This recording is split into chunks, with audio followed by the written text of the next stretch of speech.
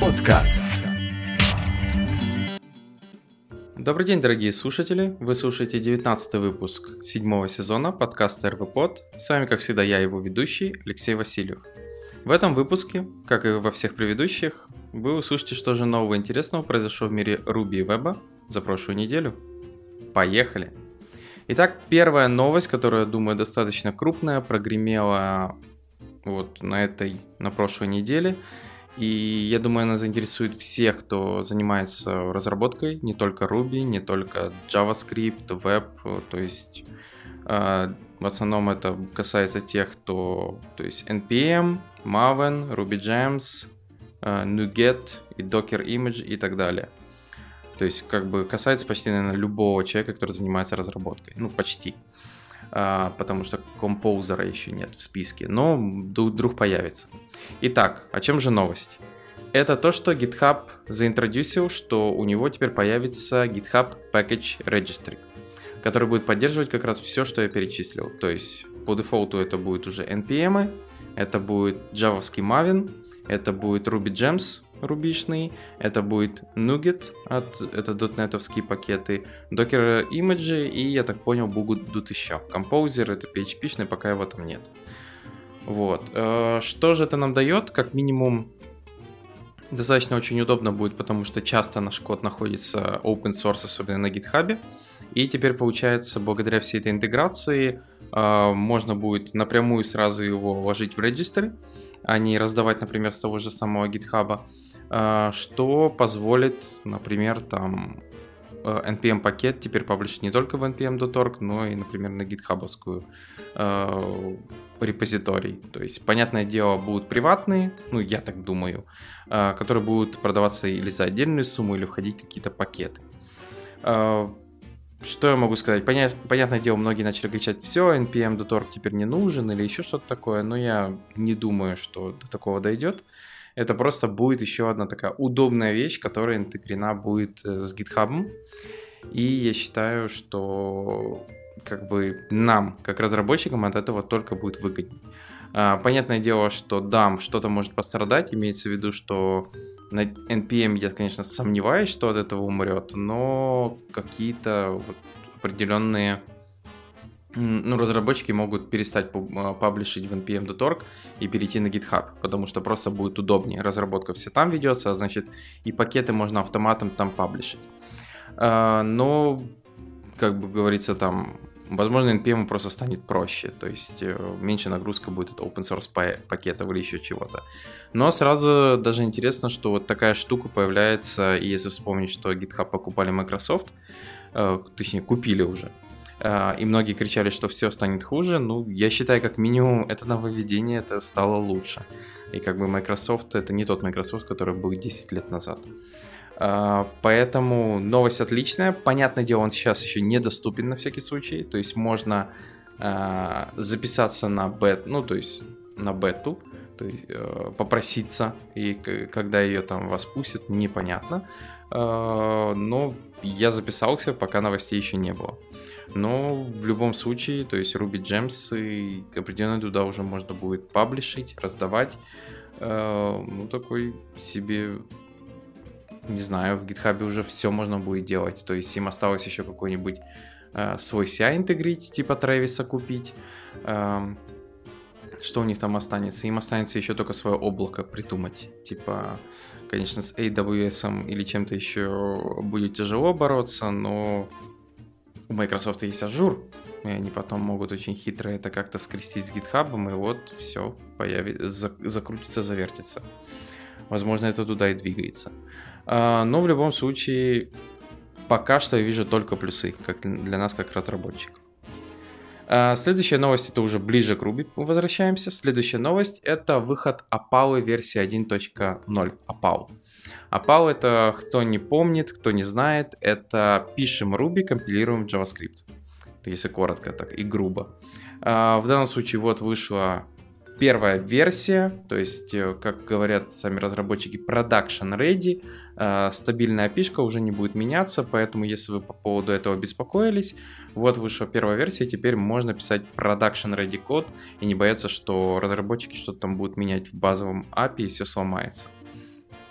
Понятное дело, они там добавили определенные фичи, то есть модул Prepend у них там начал работать, C-Lexer тоже у них начал более быстрым, юзабилити эроры пофиксили, то есть стало более лучше и понятнее, где происходит ошибка, source мапы заработали, точнее стали более precise, как они говорят, более точными.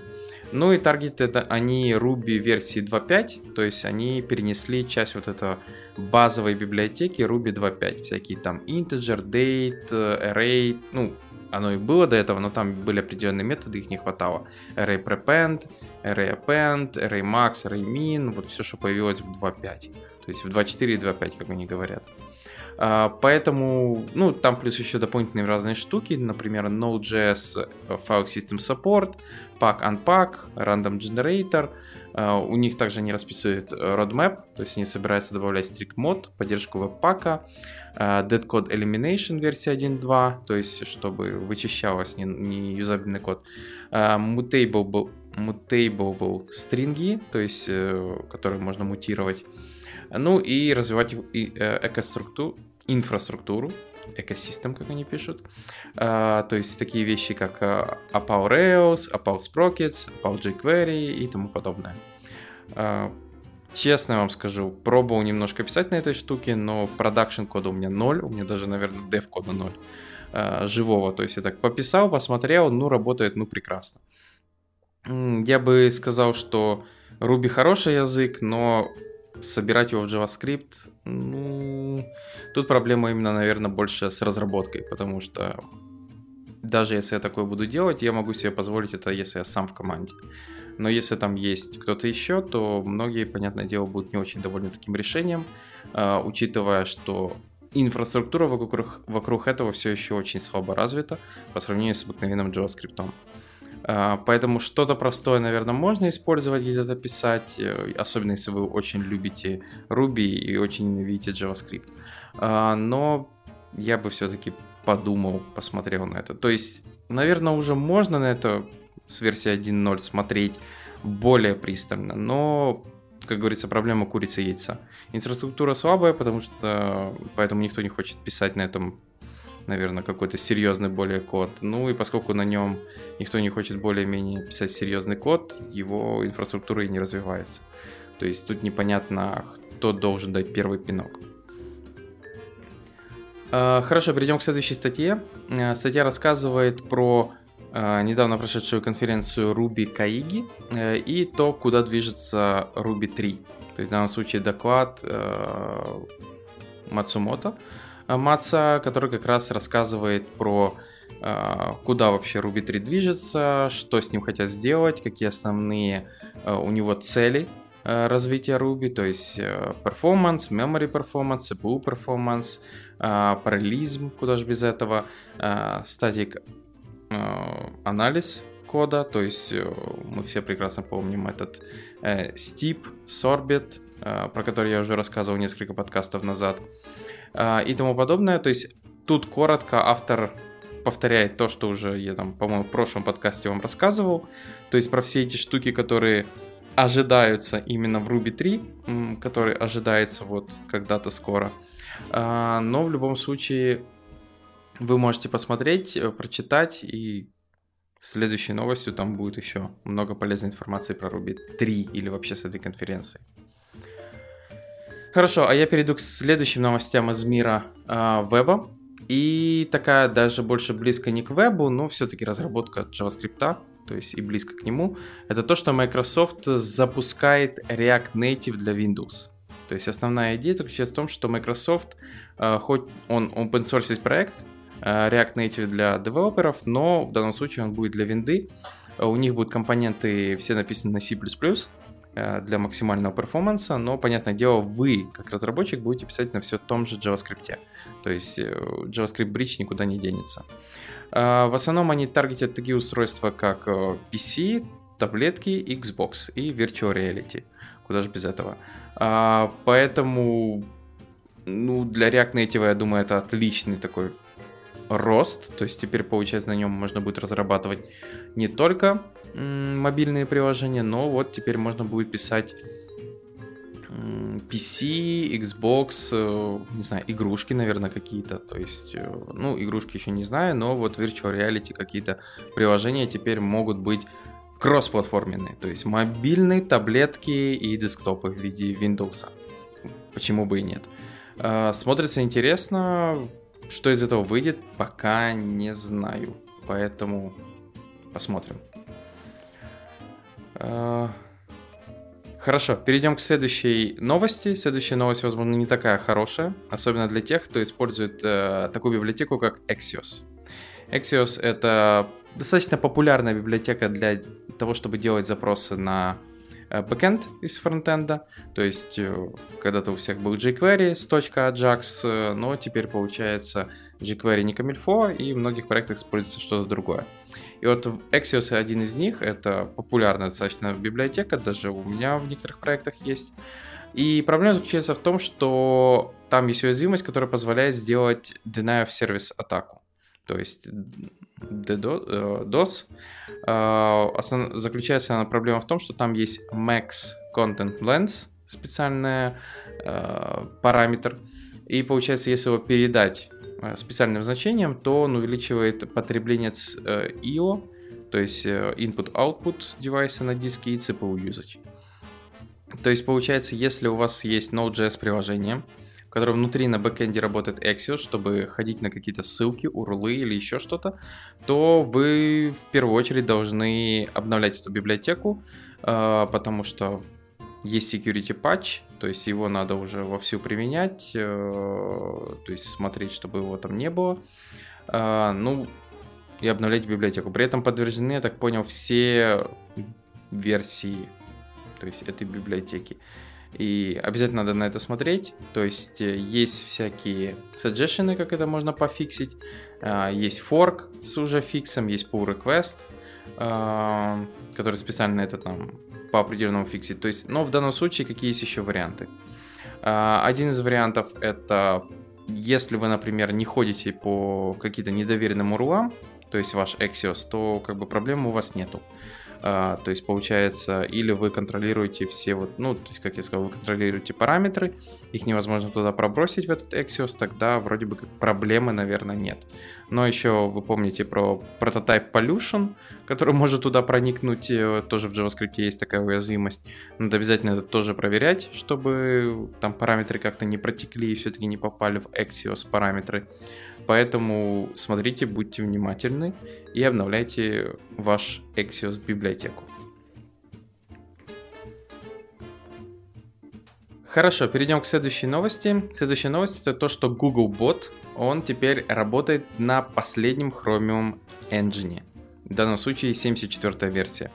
Что это может означать? Это то, что на сегодняшний день теперь Googlebot, который занимается, я думаю, многие знают, индексированием сайтов, теперь будет поддерживать такие вещи, как ES6, новый JavaScript Syntax, Intersection Observer для lazy loading, веб-компоненты и многие-многие другие штуки. То есть он теперь использует современный Chromium браузер, а это означает, что ваш сайт с вашими там самыми крутыми фишками и со всем остальным будет правильно проиндексирован. Что как бы может, то есть должно, я думаю, всех многих радовать. Например, что там будет прекрасно работать lazy loading, все вот эти штуки, если вы используете Intersection Observer, например. И получается за счет этого также Rendering Engine, то есть ваша страница теперь не будет там разламываться, потому что Googlebot использует какой-то там другой WebKit Engine. То есть теперь он будет использовать то же самое, что использует Chrome. Вот и все. И еще одна интересная такая статья, которая рассказывает про то, как делать навигацию в вебе с использованием таких вещей, как порталы. Порталы, я не помню, было ли в этом подкасте или нет, но это специально такой Navigation UI, который как бы доступен сейчас не во всех браузерах, но его, я так понял, есть драфтовая версия спецификации, его пытаются пушить Google. Идея заключается, если коротко, портал — это такой себе поп-ап с контентом какой-то другой страницы, представьте себе. Это типа как iFrame поп-апе что-то такое на вашей странице, но при этом это в реальности выглядит как отдельное окошко. Ближайший аналог, если вы видели как-то видео, когда проигрывается на iPad или еще где-то в отдельном маленьком окошке, а вы при этом листаете основной сайт или еще что-то делаете. Вот представьте что-то такое, но вместо видео у вас находится другой сайт. В Chrome это работает в канарке, там надо специальный флаг включить, и тогда вы можете использовать специально, у вас появляется элемент, называется портал, то есть он как я сказал, как iframe, вы в него передаете src, стили, добавляете в ваш документ и активируете, его обязательно надо активировать. И получается у вас появляется вот такая миниатюрная версия, которую вы можете передвигать, увеличивать, скейлить, смотреть, что с ним там делать, то есть с ним как-то можно взаимодействовать. Есть даже демка порталов, как он вообще работает, то есть можете не писать код, а просто зайти на демо-страницу с активированным флагом и посмотреть, как это все работает. Штука интересная, разные есть use-кейсы использования вот таких порталов, там, говорят, есть кросс-навигация между разными сайтами, то есть когда у вас есть разные сайты, вам надо какую-то кросс-навигацию делать, кросс-оригин между этими порталами тоже там как-то свои есть кейсы. То есть штука интересная. То есть use кейсы, понятное дело, не нужен вам каждый день, но все-таки могут пригодиться. Поэтому посмотрите, почитайте, вот такая спецификация, которая уже через флаг доступна в Chrome канарке.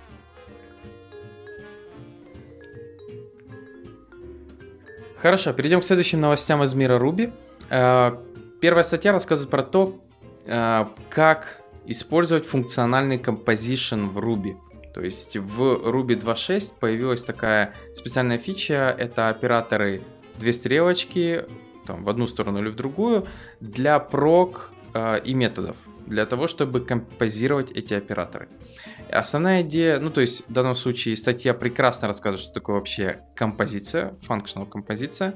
То есть это специальный механизм для комбинирования простых функций в более то есть сложные. То есть банальный пример, у вас есть какая-то функция double, которая принимает параметр x, и вы просто пишете x умноженное на 2, а потом у вас есть функция square, которая тоже принимает параметр x, и это просто x умноженное на x. То есть банальные две функции.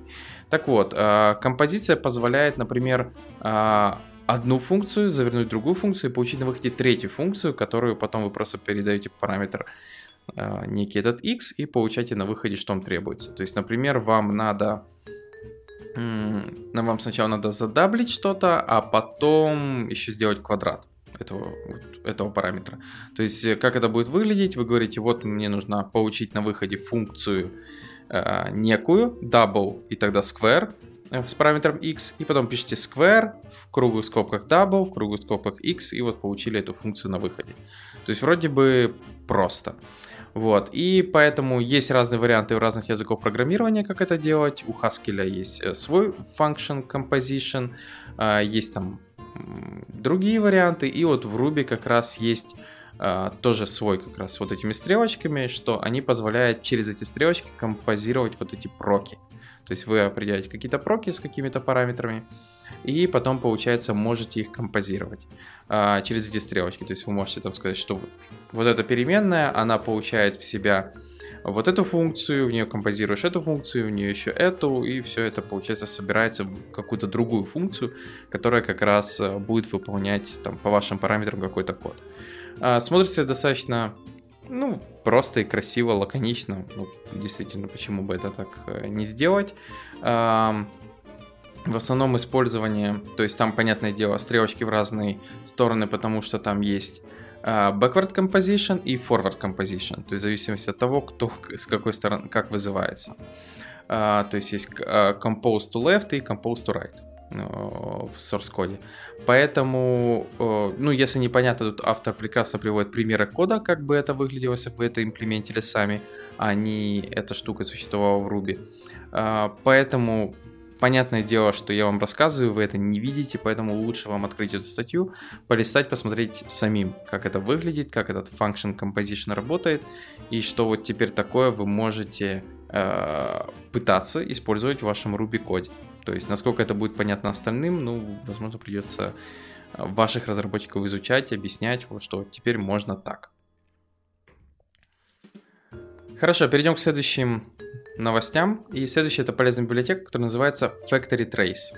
Factory Trace — это такая простая тула, которая мейнтейнит и просматривает factory трейты, которые не используются в Factory боте. То есть, если у вас в проекте есть для Factory бот, который, вот, например, я использую, то часто бывает, что там есть какие-то трейты или какие-то factory, которые в реальности мертвые, они не используются, нигде не нужны. И идея как раз заключается в том, что их бы неплохо удалить и как бы зря за собой не тянуть, убирать.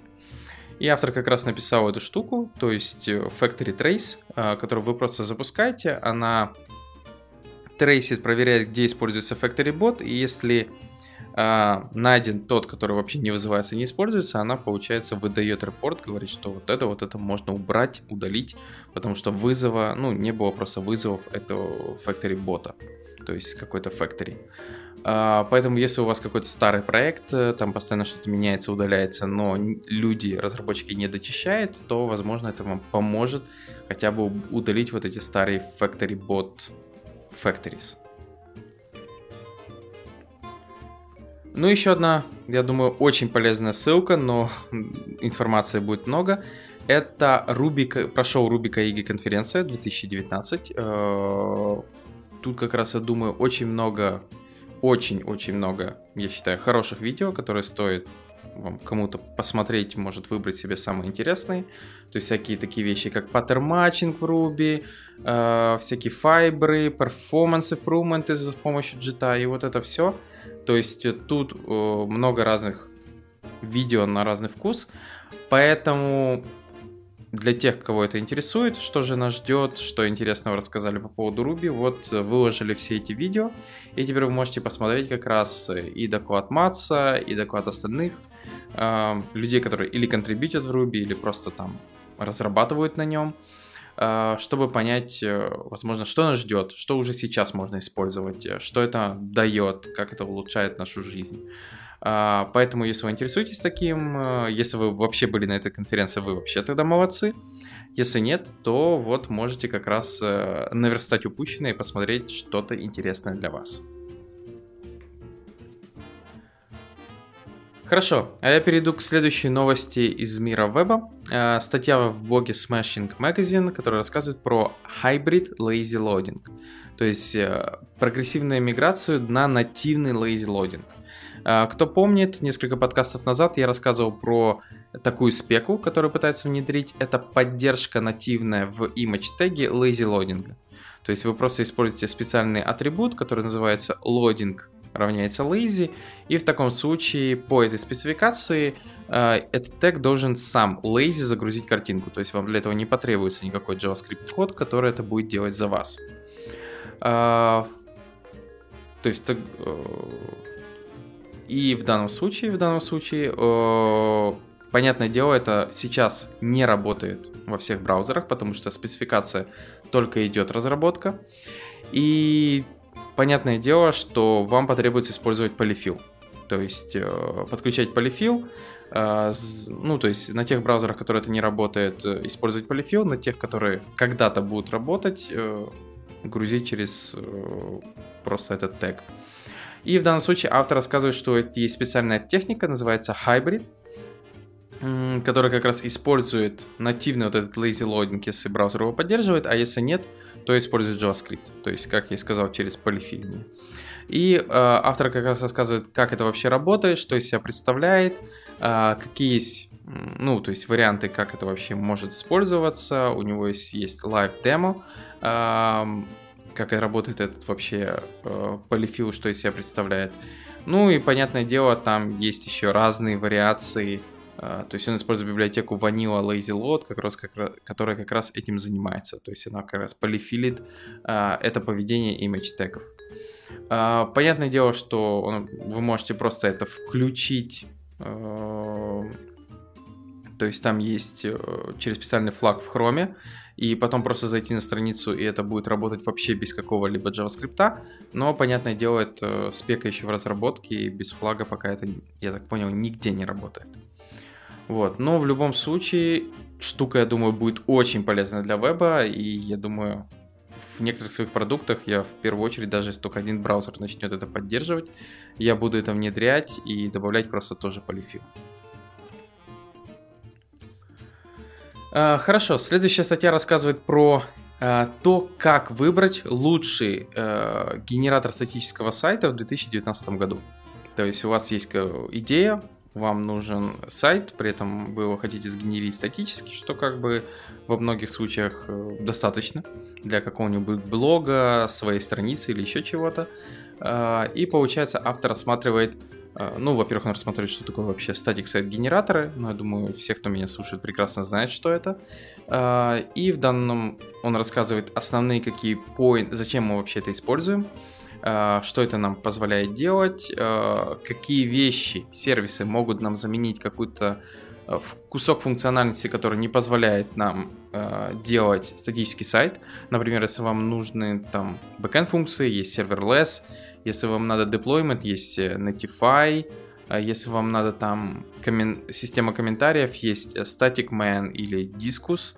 То есть, если нужен поиск, там есть Algolia, если нужен там e-commerce, есть Shipcart. То есть, получается, на сегодняшний день даже, наверное, можно делать свой онлайн-магазин, который статик-сайт-генератор.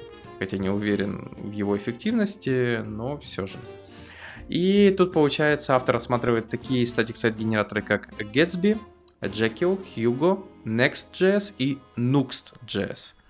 То есть у каждого есть свои плюсы и минусы. То есть там, например, Gatsby — это у нас там спашка, то есть с использованием React, Webpack, JavaScript, CSS, куда же без этого всего.